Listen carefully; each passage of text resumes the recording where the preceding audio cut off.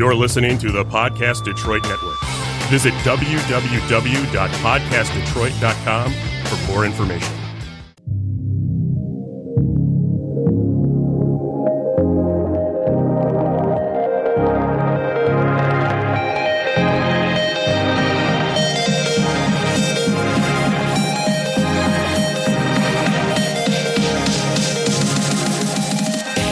Welcome to M Squared TechCast, a live internet radio show offering the latest news and interviews with the people driving business, technology, and politics in Michigan.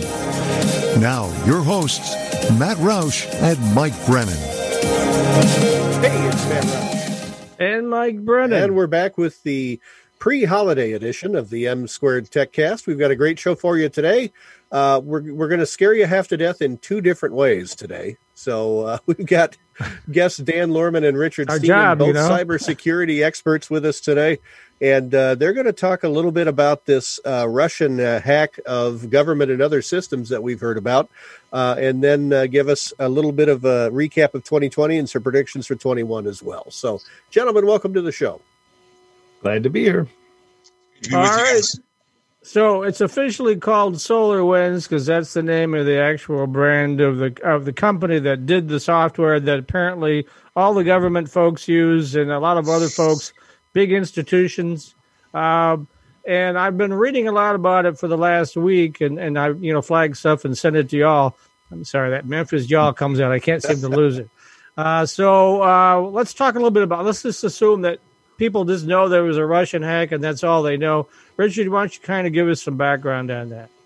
Yeah, sure. And I'll try and go through the entire timeline as I know it now. So sometime in 2019, a company that sells network management software to most of the world was targeted by a couple of different Russian groups, as a matter of fact. One was poking around, and they weren't quite successful.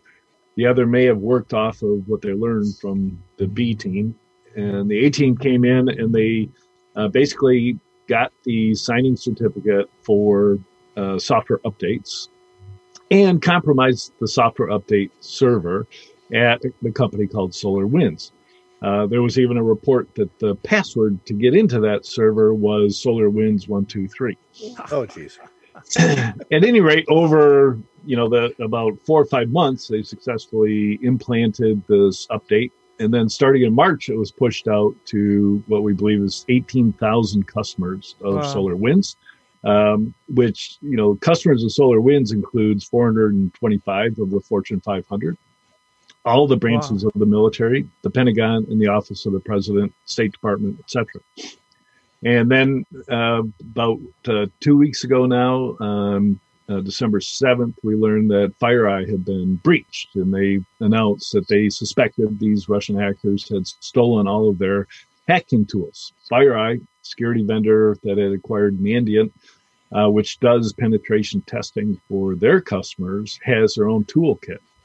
And it's very worrisome if Russian hackers have stolen their top-of-the-line toolkit. So FireEye immediately was completely transparent, told us all about it, attributed the attack to the Russians, or at least, gave us enough indicators that we knew who they're talking about. And then released indicators of compromise, digital signatures for all of their tools. So you could immediately update your own security to block FireEye from attacking you. And then only a week later, we discover, probably because FireEye was digging around and was able to look at the actual malware used, of all these other government agencies that had been successfully breached for months, going all the way back to March. So basically, the Russian hackers were sitting on these networks, grabbing information, supposedly listening to emails on Office 365 and other servers, and basically owning parts of the State Department, Commerce Department, DHS, maybe CISA, which is the security team inside DHS, and National Institute of Health and the Treasury Department. So enough critical agencies for us to get all excited about this kind of attack. So, and did they leave anything out, Dan? There's so many little details to this? Not much. You did a great job. I mean, it's just the scope of this thing is tremendously large, global. And, as we were talking before the show, we don't really know what shoe's going to drop next, what's going to come down the line, how badly this impacted different companies around the world, what were the impacts for them. But we do know it's tremendously impactful in many, many ways in government. Lot of talk in Washington right now about, obviously we're in the midst of a change in administrations. What does this mean for that? What does it mean for the Biden team coming in January? So it's not a great time for this to happen. It's never a good time to get hacked, but it's right at the end of the year, and there's a lot of heads rolling right now. A lot of people really are very, very worried. Yeah, everybody's spending long hours trying to track down. CISA was fantastic, and they released all of the indicators of compromise and a good methodology to determine if you'd been breached.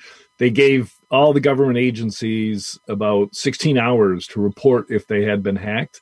By Monday of this past week, they had not gotten all those reports. No surprise.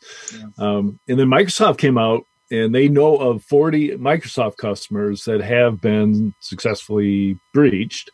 They won't tell us who those are, of course, because they have to work with them before they have their own disclosures. But they did break down the attacks, and only about 17 were against government agencies, 18 were against other technology companies. So there could very well be in this supply chain other technology companies that are being leveraged in order to attack other companies. Some of the stuff I was hearing from other folks, I mean, obviously this has been a big talk point on the talk shows and also all these articles, was that they sort of saved all the defense-related stuff until the very last, because then they figured they were going to get discovered once they hit those targets. And so people were calling it just classic espionage, not necessarily cyber warfare. And I know, Richard, you wrote a book about that. What do you think of those premises? Yeah, I'm getting tired of hearing pundits saying this is all okay, this is espionage as usual. Bad on us for not being better prepared. I don't like that. You wouldn't like it if you were blamed, for being sexually assaulted because of the clothing you wore, or for having your house broken into because you had a bad lock on it, right? It's still the fault of the attacker. Always is, right. Always will be. So I don't like that whole approach, right? I do like to criticize government preparedness and government agencies. I don't like everybody else to pile on.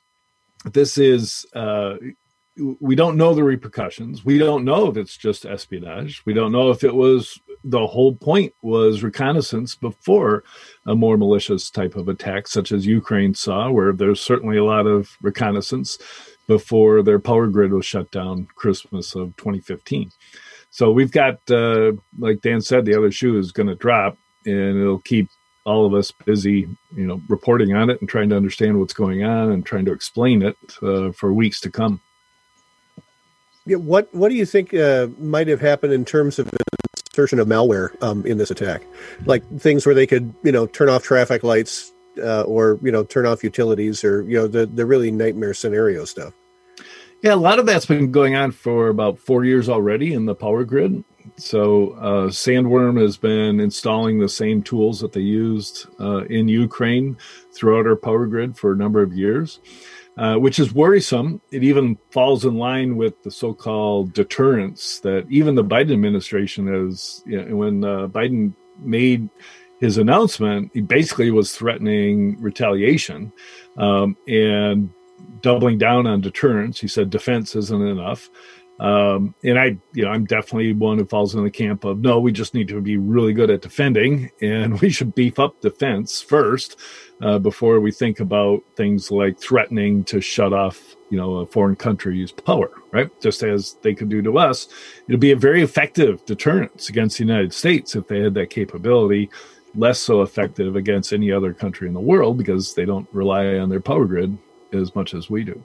Some of the folks, again, I know maybe this will, you won't agree, but They were saying that this malware is so embedded it just burn the whole thing down and start from scratch because you're never going to be able to get it out. Do you think it's that severe? Take that one, Dan. No, I don't.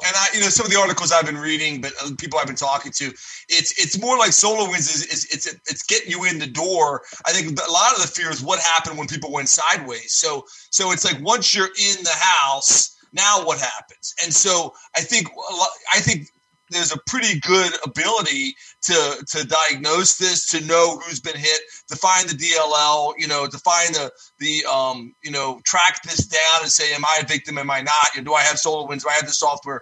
But the harder part is, okay, now they've been in your house. What else have they done? What other tools have they installed? Where else have they gone? What other stealthy things have they done in your environment? And I think there's a lot of fear around, okay, we talk about other shoe to drop or other things that may have happened. They've been in there, as Richard mentioned, for months. So what's happened during that timeline, and where else have they gone? What other tool sets have they loaded up? What other actions have they taken? What other back doors have they put in? I think that's a bigger issue. So if you're going to, I would not advise burning everything else down, but I think maybe somebody who really felt like they're everywhere or this is so bad, it's like, do they have the ability to know what else happened once they got in the house, if you will? Yeah, and CISA's first recommendation was if you have SolarWinds, to shut it off. And I thought that was not good advice because you're going to need SolarWinds to track down some of these infections and to understand what's going on your network. So it's probably not a good idea to just shut off your infrastructure like that. But, root around, find it, and find out what it did. And then you have to do the forensics to figure out what happened over the last 6 months. Yep. So what do you think the Biden administration is going to do? Clearly, and Trump continues to deny it's the Russians while everybody else says it is. So I think the Biden folks are going to take a much different tact on this. What do you think they may do next? Or when they get, it's about a month now, but when they get installed here in about a month, what are they going to do? Richard, you want to start? Yeah, back when Obama was elected, I wrote up a whole a litany of things that they should do. They didn't do any of that in 8 years. And obviously the Trump administration didn't do any of that. And I'm afraid, you can kind of always predict what the Biden administration will do by saying it's a continuation of what the Obama administration did, right? At least, things were fairly stable back then. And most people are happy that we're going to get back to sanity. But for cyber, doing what you did in the past is usually the definition of insanity. So there's, they should really take a fresh look at this. And there's been push for somebody at the top for years, a cabinet level position, a congressional approved position, super cyber czar. Inside the federal government, that is never going to work, right? A cyber czar doesn't have budgetary control. They can't hold back somebody's budget for not following their instructions. All they can do is issue recommendations that you should follow. And then maybe GAO or OMB can follow up and say, hey, you should have followed the cyber czar's recommendations. And now we're going to do some sort of punitive action because you didn't. So, from day one, it's when I think of the largest organizations in the world, the way to get to jumpstart your security program is to push responsibility for security down to the actual people that do security. And that we could do in the federal government. So you could tell every agency head, every cabinet person that there'll be repercussions to your budgets, your congressional efforts, and all the rest if you are breached like OPM was. And that's never happened. Everybody always gets out of jail, get out of jail free card. There are no repercussions in the military. A breach doesn't lead to a court martial, never has, probably never will. And yet, if you're in Cyber Command or if you're in the, each of the separate branches and your responsibility is preventing the bad guys from getting in, if you let your guard down physically, you would be court-martialed. Why not get court-martialed if you let your guard down and don't follow best practices in the cyber realm? I would just add real quick, Mike. I think I'm probably not quite as doom and gloom as Richard is on that. But we mentioned earlier the Cyber Solarium Commission. There's a bipartisan commission that has a lot of recommendations. Really, cybersecurity should not be, and in my experience, in my years working in Michigan, but also with Homeland Security in the White House, it by and large has not been a partisan issue. I would say, clearly you could argue, which president did more, going back to Bush. You could talk about, what happened after 9/11. You could talk about the Obama administration, talk about now the new Biden administration, of course, the Trump administration. Reality is, with maybe an exception being the whole discussion we mentioned earlier about Russia, and was Russia involved or not, and Trump kind of, saying they weren't. By and large, I think there's a lot of consensus on the kinds of things that need to happen. I think people want to see a roadmap. I would agree with Richard, we mentioned earlier, the Solarium Commission is a pretty good roadmap. And if they followed those recommendations, they would make a lot of progress. I think there will be some senior appointments in cybersecurity in the Biden administration. Whether they are more successful than the Trump administration remains to be seen. Yeah, I was going to ask Richard, what would be different in terms of how agencies manage themselves if the kind of accountability that you seek was in place? What do you think would be different? Yeah, they would reprioritize some of their technology investments. So, purchasing inside government is really difficult.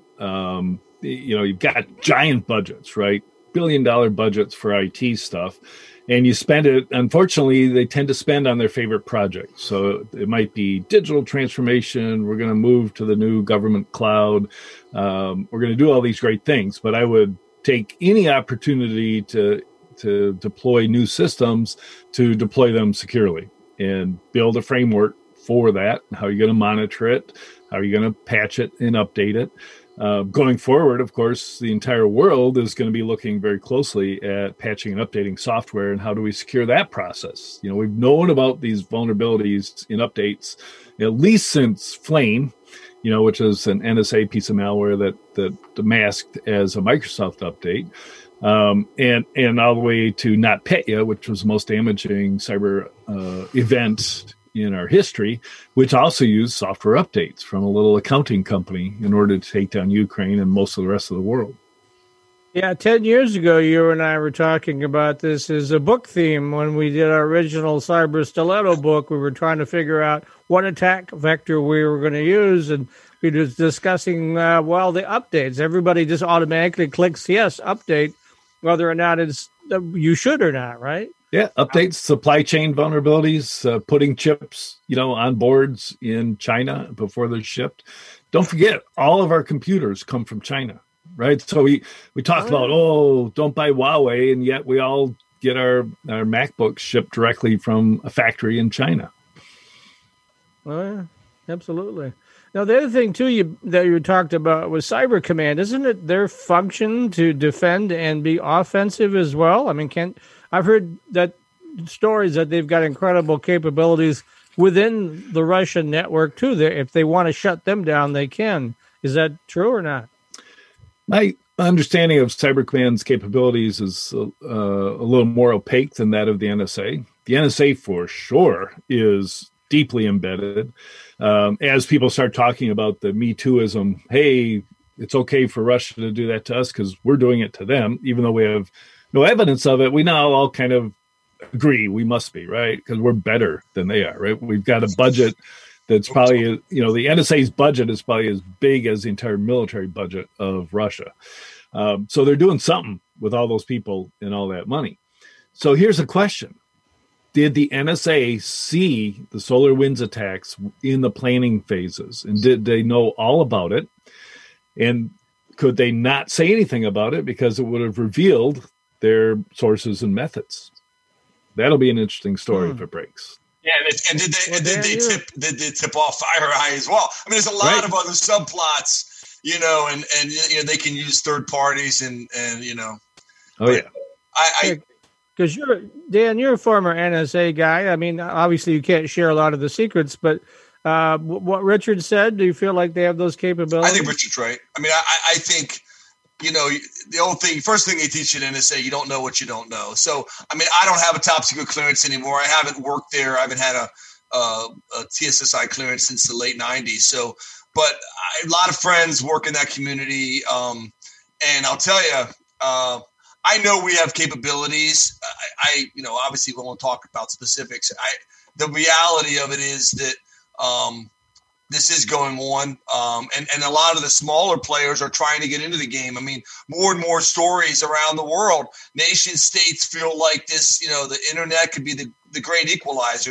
It's they don't have billions of dollars to build nuclear submarines and aircraft carriers and satellites and put people on the moon and everything else. But a lot of them feel like, hey, I can compete in cyberspace. So, virtually every country in the world that's out there, has a program trying to do something to hack somebody. So it's going on. It's happening all over the place. And I do believe we have a lot of capability within the U.S. as well. So I'll just leave it at that.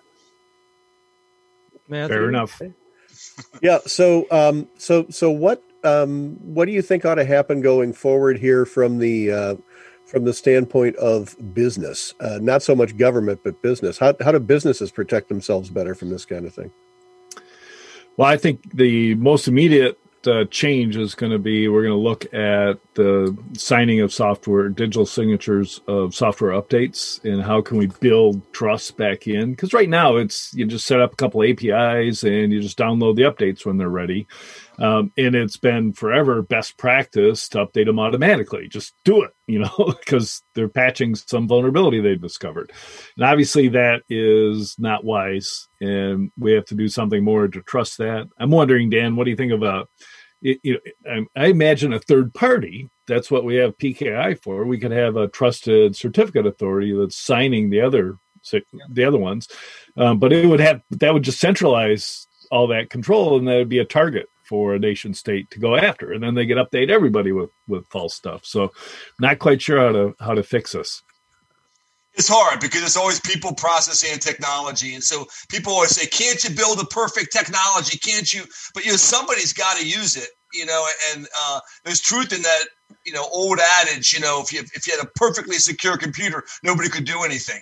And it's even if you have great technology, the processes can be flawed. The people could be flawed. We know what happened. Again, some people call him a hero. Some people call him a traitor. But, Snowden. I mean, there's so many stories of people, going back decades, in our history of our country. So, I mean, I think there's always going to be vulnerabilities.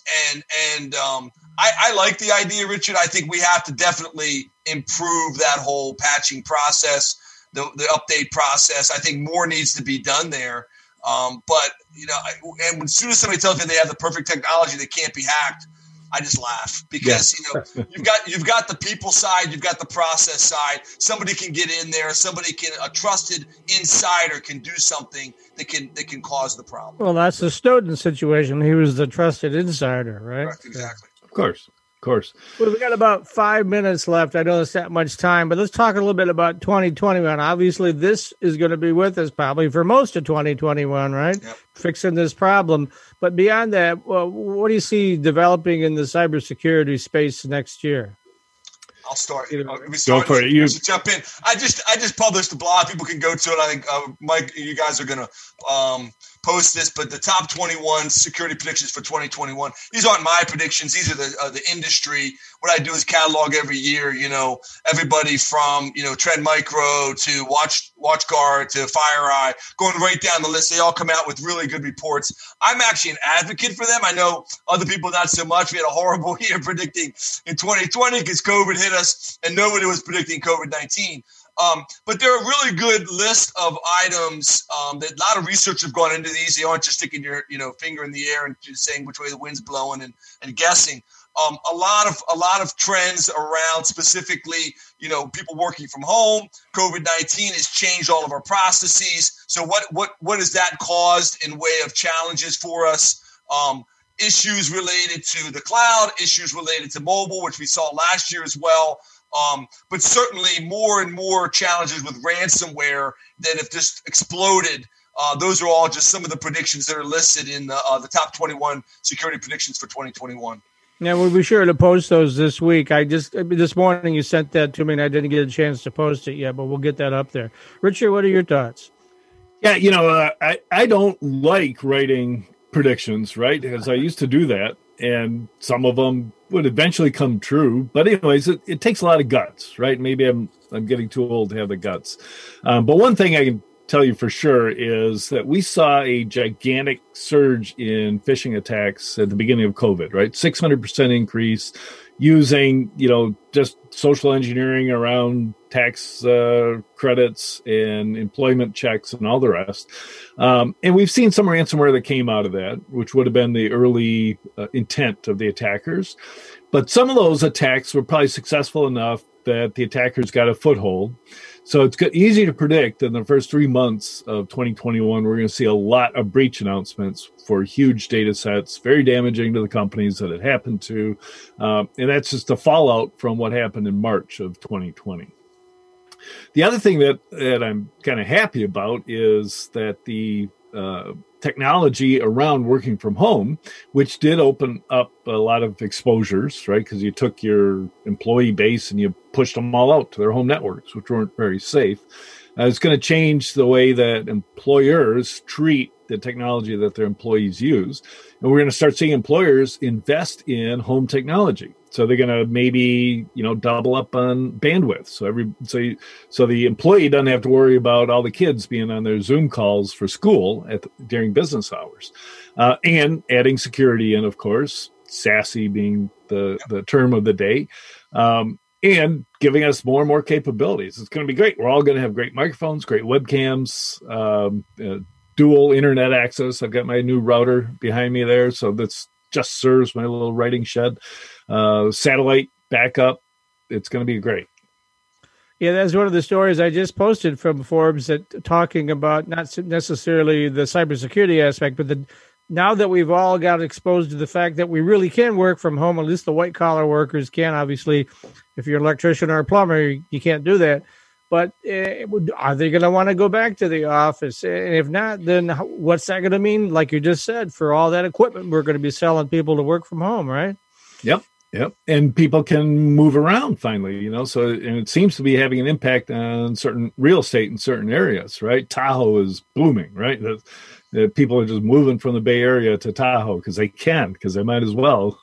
I know my stepdaughter's moving for a few months to Colorado because she has to work remotely for University of Georgetown.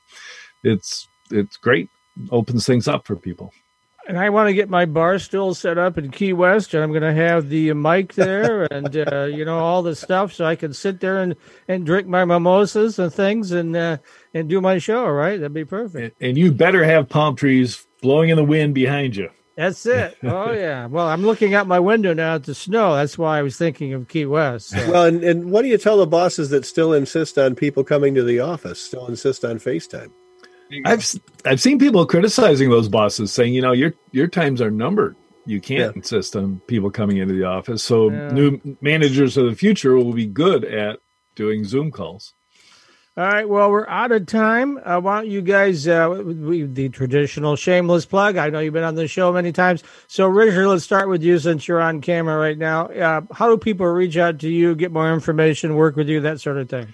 Yeah, just start by following me on Twitter @CyberWar, and I'll see you there. If you're a vendor, I'll definitely follow you back. If you're in the security, I'll follow you back. Okay, Dan, working from that office in Okemos, I think it is. Holt, Michigan. Oh, so okay. yeah, right. at GovCSO, and you can follow me on LinkedIn as well. It's the same as Richard. Happy to respond to, and certainly visit my blog for Government Technology Magazine, Lorman on Cybersecurity. And now Dan, former state CISO, is working for Security Mentor. Been doing that for 4 years now, something like that. Just over 6. Really, has it been that long? Yeah, it's been time 6 years. does fly, doesn't it? Thanks so much. Right.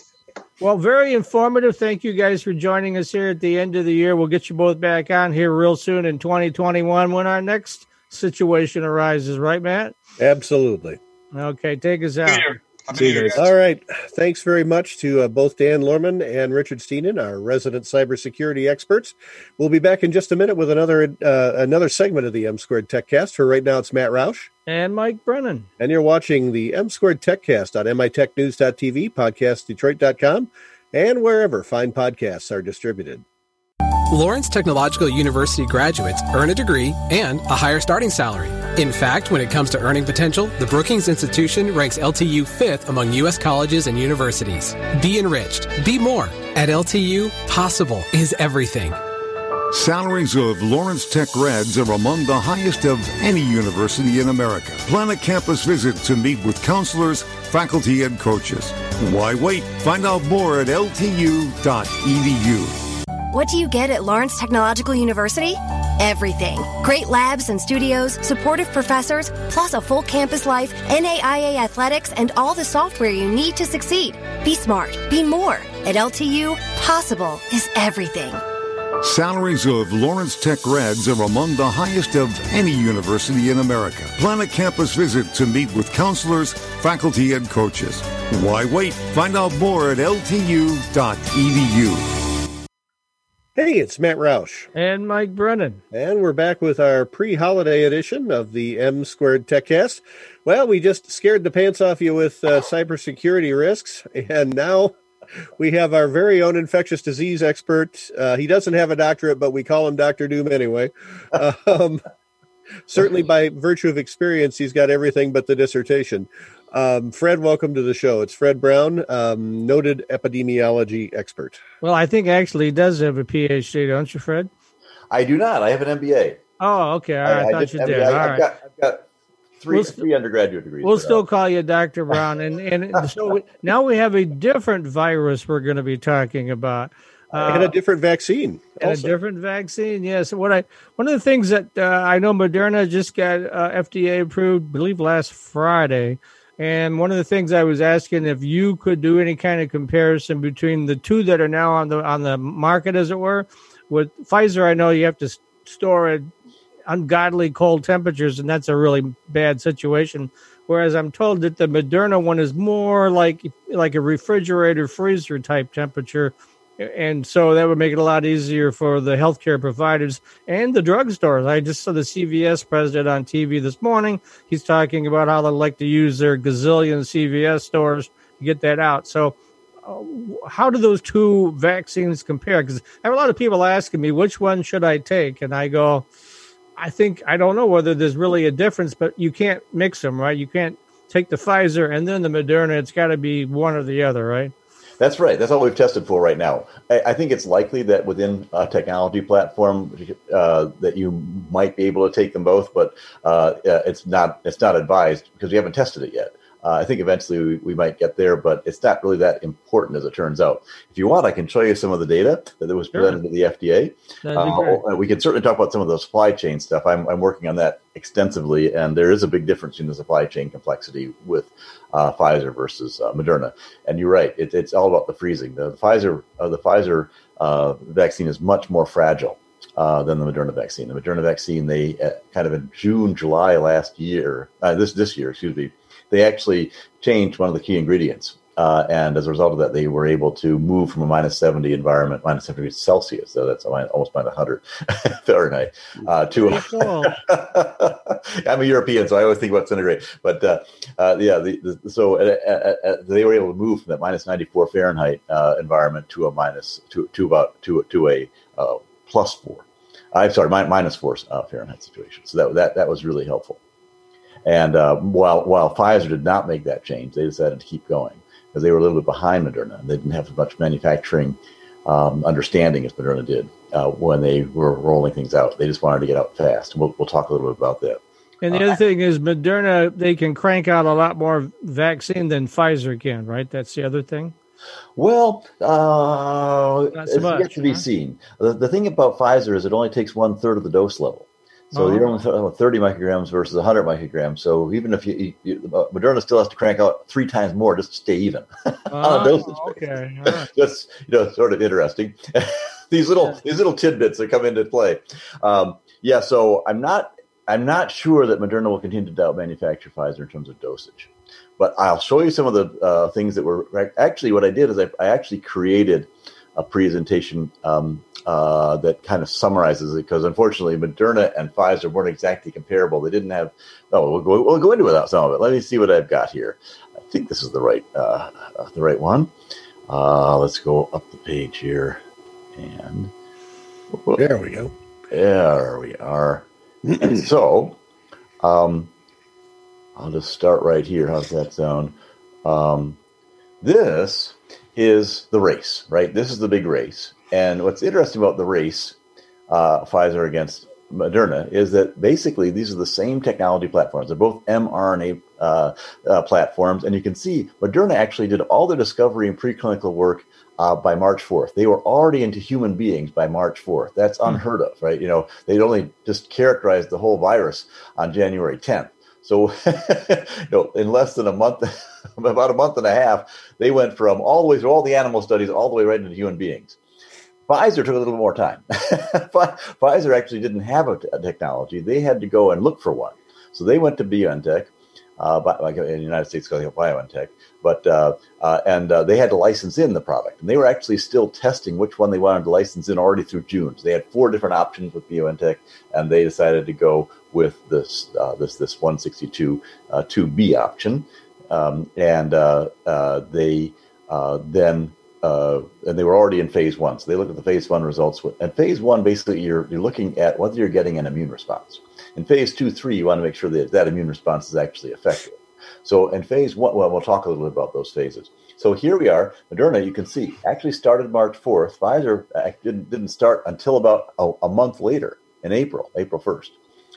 And then Moderna was done with its phase 1 in June 1st. And basically, Pfizer started its. Pfizer, this graph is wrong. I have to change it. But Pfizer started its at the same time. So basically, Pfizer caught up with Moderna by June, which is a lot. That's hard to do when you're a month behind. And then they surpassed them in phase 2, 3. Right. So they not only got to the market earlier by 10 days, they actually enrolled 50% more people in the trial. I mean, that's a remarkable achievement. And so they were better scaled to do the work than Moderna was. And what's interesting is the Pfizer design was a lot smarter and a lot more efficient and a lot more complicated. So they actually executed better than Moderna. If I had to say, who's been executed, that doesn't say anything about the technology, who has best technology. I'm just saying as far as getting through the regulatory process, Pfizer had more experience and it showed. And so what Moderna did, it's in September, they looked around and said, you know what, we don't have enough minorities and ethnicities, and we don't have enough older people in the trial, and we want to be able to test that. And so they actually slowed down their enrollment. Said, we're still going to go after 30,000 people, but we're going to now go after the elderly and minority classes so that we can demonstrate more with our trial. So they actually slowed down their trial in September, and then they enrolled the people that they wanted to enroll, the targeted audiences, and then they continued on, and that's what they did. Pfizer had the same problem, but you know what Pfizer did? They said, let's make it bigger. Right? They're doubling down on their size. They're doubling down on their competitive advantage. They're pushing hard on saying, okay, we can manage this complexity, and we don't think Moderna can keep up. And they were right. And so Moderna has had, but the thing is, as you point out, Moderna's had a few years to think about their platform and their manufacturing, and they actually have done some of the manufacturing. So they knew what to put in, what to take out in terms of their manufacturing to make it more stable. And so Moderna has an advantage actually in distribution. Pfizer has an advantage in terms of time. So here is, as you know, we look at these endpoints, and the overview on both Moderna and Pfizer is the checks means that their current clinical trials actually did demonstrate these things. So you can take those off the list of your worries. There's still in safety an issue where we don't have long-term safety results because we've only known about this virus for 9 months. The longest we could possibly have the safety is 9 months. And in fact, all we have is since it's gone into human beings, which is since March. So that's we have to just wait that out. And we'd like to get to a point where the clinical trials, especially the large trials, are at 6 months plus. if we were, going to do this. And that, I think that's going to be a requirement from the FDA in order to go from an EUA or an emergency use authorization to a full approval, like a biological license application. In effectiveness, it reduced the severities of symptoms, and it was a fully double-blind placebo-controlled trials. That's the best we do is the randomized controlled clinical trials. And you can see though that there's still a couple questions open about efficacy. We don't know about transmission. There's some interestingly, Moderna submitted something at the last minute afterwards to the FDA. Wasn't part of the discussion. That says, by the way, we think we have an impact on transition, which is a huge thing. Big deal. They just said one page, one little footnote, and then there's also, we don't know about the reduction of duration of symptoms because we didn't test long enough yet, and we don't know how they compare because they didn't do a side by side trial. We're getting as close to a comparison between Moderna and Pfizer as we possibly can without actually, unifying the trial. We don't have an understanding of the difference between this platform and other platforms, which would be interesting. Scalability, we don't know yet. It looks like Moderna has an early lead, but I think Pfizer is likely to catch up. The durability also, we can't know just because we haven't had it in people for long enough. So with that, let's take a look at the results. So here's phase 1. And here, the idea was, how much immune response do people have?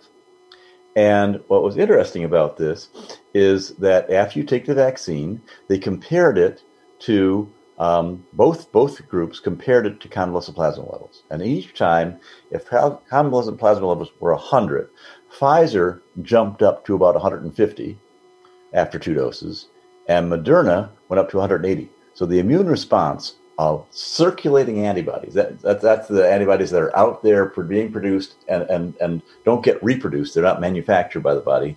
They're just out there circulating, is 50 to 80% higher than if you actually got the virus. And that's remarkable. Normally when we do a vaccine, we don't see, it's usually a partial response. In order to get the full response, you actually have to have the disease. In this case, we have to have a better response to what we're interested in than the virus itself, which is interesting. Unfortunately, there was some the Moderna on the 71 plus. There was a notable waning after about at the end of the study in the over 71-year-old immune response, and we'll start to think about that as we look at some of the clinical data later.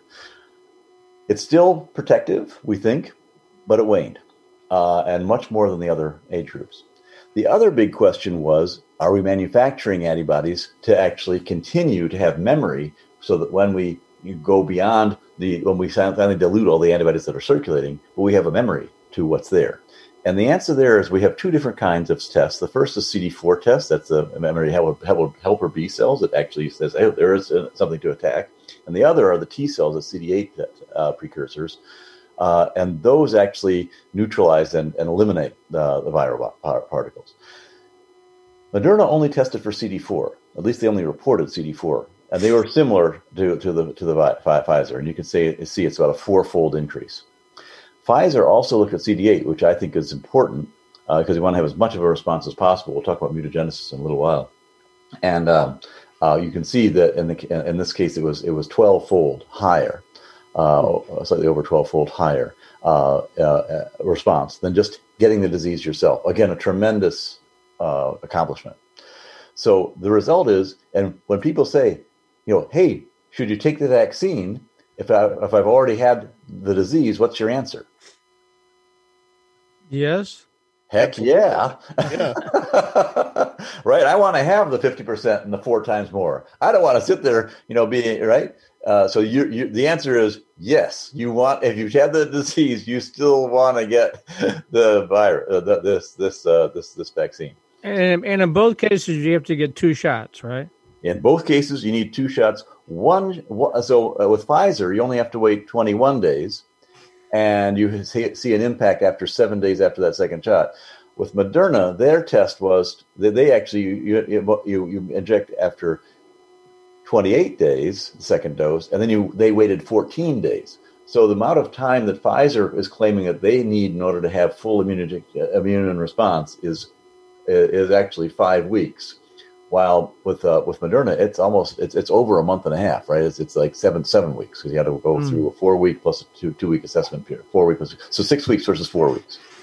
Let me also throw out when you get vaccinated, one of the questions I'm getting from people is, do I get a card that I can show the airlines or I can show to whomever that says I have been vaccinated and both doses or whatever, so that I should be okay? That's what they're all wondering. Oh yes, there'll be cards that are given out with your first dose, and you'll get a first stamp, and you're supposed to bring that card back again, get a second dose, and that will be right now what we offer for identification. Now, some countries, WHO is coming out in March with an entire kind of application they'd like to put on your cell phone that says we'd like to see this kind of information on everyone who's traveling around to confer to be internationally correct. So, but within the United States, I think it'll just be the card. When you start to move international, I think you're going to need to have an international level, because they're all vaccination ID or vaccination attestation. And you won't be traveling to the UK, that's for sure. I'll go into that if we have time. It's mutated into some monster virus there or something, right? Yeah, some really interesting things. You want me? I can talk about that. Interesting in the Chinese curse sense of the word. It sounds like. I'll go back. I'll come back to that at the end because it's a really important point. I want to make sure let me just drain the slides here about the comparison between the Pfizer slides and the Moderna slides, and then we'll talk about mutations. Here's Pfizer, 44,400. Moderna, 30,351. You can see half of them were in placebo, so only half the people actually got the active ingredient. So when you look at the numbers, you'll see it's based on 15,000 people for Moderna and 22,000, about 17,000, 18,000 for Pfizer. The female and male, 50-50. That's good, right? There wasn't any bias in the selection. White, 82% to 79%. There was slightly higher use because the Moderna stopped the trial. Actually, tried to get the concentration of this target population into the trial more actively than Pfizer was able to. So that's slightly better if you're worried about the impact on an ethnicity or a race. You're slightly underrepresented as a black person in both trials, which is disappointing. But you're not if you're Hispanic. You're certainly and Chinese is slightly approximately correctly represented as well. So the idea here is you want to make sure that you've got a representative, very large part of the population. It's completely representative, so that you can look at that and say, I see myself in there. I'm a white male between 18 and 65, I can see there was plenty of people in my category that got vaccinated, and I can feel pretty good about this. So, in the case of Black Americans and those at health risks, it depends a little bit on which health risk you're at, whether you're fully represented or not. You might want to wait a little bit depending on the health risk you've got. And if you're immunocompromised, if you're pregnant, if you're a child, or if you have significant allergies, then those people were actually excluded from the trial completely, and we haven't tested those people yet. So, and between 16 and 18, the Pfizer group does test them, but they were underrepresented. They only had about 100 people in that space. Yeah, so that's another one. Is everybody wants to get their kids back in school, and we're not even testing that age group at all. No, they will. They will start. Pfizer announced that, and Moderna both have announced that they want to start looking at that. There are two ways of doing it. One is to start a whole new trial, which says, these people are different. They're a different population. They have different immune response, especially for children under 2. That's very often the case. When you get to be, over 12, it's a little bit less the case, where you're completely different from the adult immune response. But there are significant differences. And so we either bridge to say, you see, these differences are bridged. We can use now the data that we use for adults, and we're confident. Or let's start the trial over again and just enroll like we would completely from anew. I think they're going to do bridging studies just because it's faster and they want to get out there faster. I think we'll be ready to do that at the point of submission for the BLA, which we think is going to be about 6 months away. The BLA is the actual application. Right now, we're still under emergency use. So we think about June, July timeframe, we will have tested for children and we'll have a general vaccine that's been approved by both these companies in that timeframe. So here's the process we went through. 21 days apart for Pfizer. Moderna was 28 days apart. And then they had a 7-day, as I said. So it's a 4-week to efficacy endpoint. Moderna has a 6-week efficacy endpoint. And that becomes significant when you have to try to figure out how immune your people are as you roll this out, who's still susceptible, who's not susceptible. So Moderna takes a lot longer. Interestingly, J&J is a 1 dose, and they have a 2-week observation period. So we can hit full immunity of the J&J endpoint results in 2 weeks, not 4 and not 6. That'll make a significant difference to policymakers and yourself if you only have to take one and done, and you're done, and in 2 weeks you're ready to go. So if you're ready for that big trip and you need a vaccine that's 2 weeks away, you're too late for Moderna, you're too late for Pfizer, but J&J, you could do it. That'll happen. So there are some interesting little tidbits that come through here. Also, if you're concerned about trying to return to a rural area that's very hard to get to, if you're part of the vaccination group, we're worried about this. Rural Wyoming, we only want to go there once. Take the J&J vaccine, right? And sure don't want to have Pfizer because that's going to have to bring out that twice at -20. Minus 70, that's a pain. But here's the case definition endpoint. You can see basically anybody who had any of these symptoms, and we talked about this last week, was said, aha, you've got that symptom. That means you've got COVID. Let me test for it. Yep, sure enough, you've tested positive and you had one of those symptoms. So you're in a special group, and we're going to assemble all these guys together. At the end of the day, we had 170 people who got COVID in the Pfizer and 180 or so, as I recall, actually it was over 230 that were in the Moderna trial who got COVID, and so that then we looked just at those 180 and just at those 180 and at the people who got sick. So here is how efficacious it was, right? Here are the people who got sick, and basically 95% of the people who were the efficaciousness, what we were looking for from the FDA was over 50%. So over 50%, if you had 200 people that got sick, you'd expect 100 and 100 if it was completely ineffective, right? If you move that to 150, so that you get 25, if you get 125 versus 75, that's a 50% efficacy rate. And you're approved. In this case, out of the 200, we had 190. Or not, and only 10 that were vaccinated. So 10 people vaccinated, and 10 of them got sick out of that group of 200 versus the 190 in the placebo group who got sick. So that's how you look at the efficacy numbers overall. You can see statistically these vaccines are the same. I'm still a little bit worried about the over 65 number. I think this might be something that's real, and I think it might be that they don't have quite as much efficacy in people in Moderna over 65. Time will tell. Statistics say it should all even out, but I think it may be a real signal. We'll have to wait and see. You can see that if you're at risk, if you've got certain disease types, still you're 95%. Reduction in the infection rates. If you're white, 95% reduction or 93.2, close enough statistically. If you're in community of color, 95 or 97%, again effective. Male, 96 or 95%. Female, 93% effective. So in every case, these are vastly superior to most vaccines that are out there in terms of efficacy, and certainly higher than the endpoint we were looking for.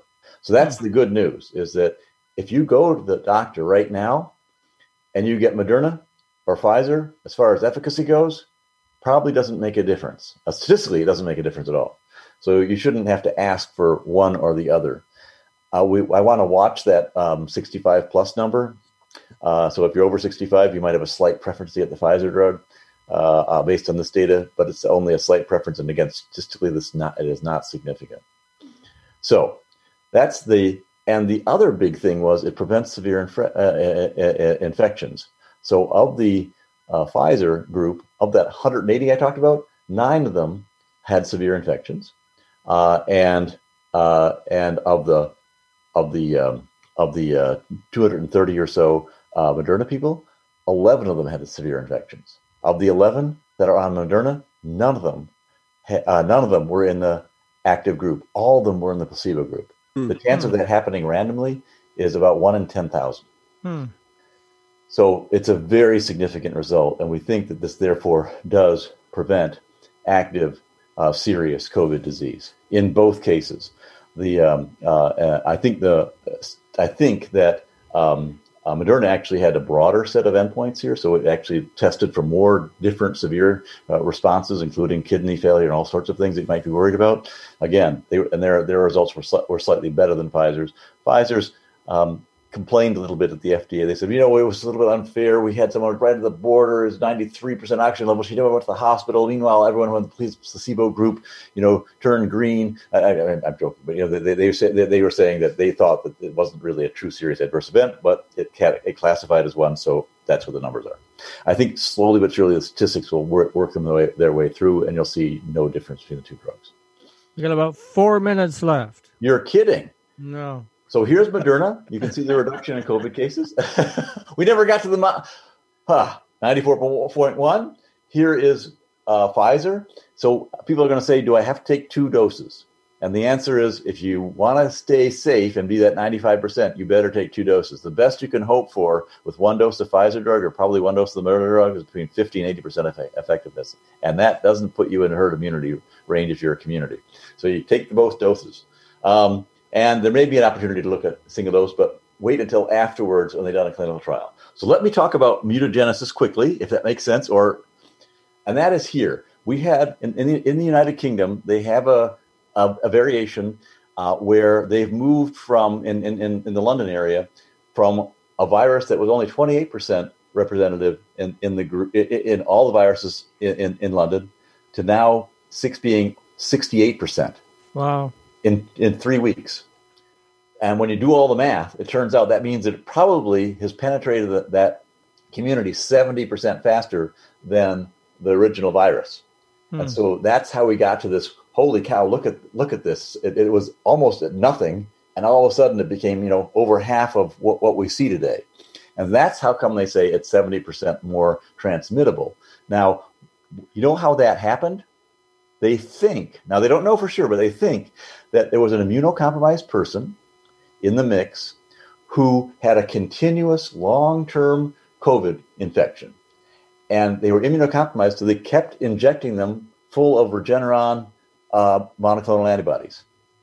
And slowly but surely what happened was the virus got smarter and smarter and smarter, and it has the amount of mutation it had 14 mutations in a very short period of time. Oh, geez. About 2 to 4 months period. And so we think that we artificially selected for this because we medicated this particular patient, and he cultured this virus and then spread it. And that's what can happen when you put things under selective pressure. So we really have to watch, what medicines we're giving people, manage it actively, and make sure that this doesn't happen to our vaccines. Because if it happens to a vaccine, we got big problems. So that's how it all works, anyway. All right, boy, I'll tell you. I just was watching that over the weekend, and I thought, oh my God, I didn't realize this thing was so smart, So. Oh yeah, there are so many. I mean, it goes through 30, 40,000 generations in a few days. So you don't have to be that smart. You just have to have enough of you, and eventually you're going to break through, right? Yeah, veteran at the door. Okay, well, we'll get you back next week. Love to. We got so much more to talk about. I'm sorry, I was supposed to talk about safety, and we can certainly go into that. The answer is these vaccines are statistically the same. Okay. Across safety and efficacy. Well, and the other question is, how soon can I get it? And I've looked at for the state of Michigan, they issued their how they're going to do it and what groups, starting off with the healthcare folks, and then the older compromised folks and or people with other situations like that. And then anybody over 65, of course, Matt's just a young kid, so he'll have to wait till the final group. Yeah, right. But I'm an older. Missed it by 11 months. Yeah. Right. Oh, missed it by just that much. You got to start smoking again and tell people you're older than you are, Matt. Okay. All right. Yeah. Great. It's going to be pretty wild out there for about 4 months, and after that, I think starting around June, people will basically, if they want the vaccine, I think they'll be able to get it. Yeah, that's pretty much what I'm hearing is, by early summer, if everything plays out like everybody thinks, we'll start to be okay. But it's probably going to be fall before things really start coming back to normal, right? Oh, yeah. Yeah, I think that's right. Economic normalcy, fall, kind of Halloween time frame, and then health normalcy even longer, unfortunately. But we'll go into that next week. How does that sound? I got some Sounds good, Fred. All right. Thanks very much, Fred Brown, our resident infectious disease expert. We'll be back again next week, the 28th at 2 p.m. Eastern Time. Until then, everybody have a Merry Christmas. And next week, we'll wish you a Happy New Year. For right now, it's Matt Roush. And Mike Brennan. And you've been watching the M Squared TechCast.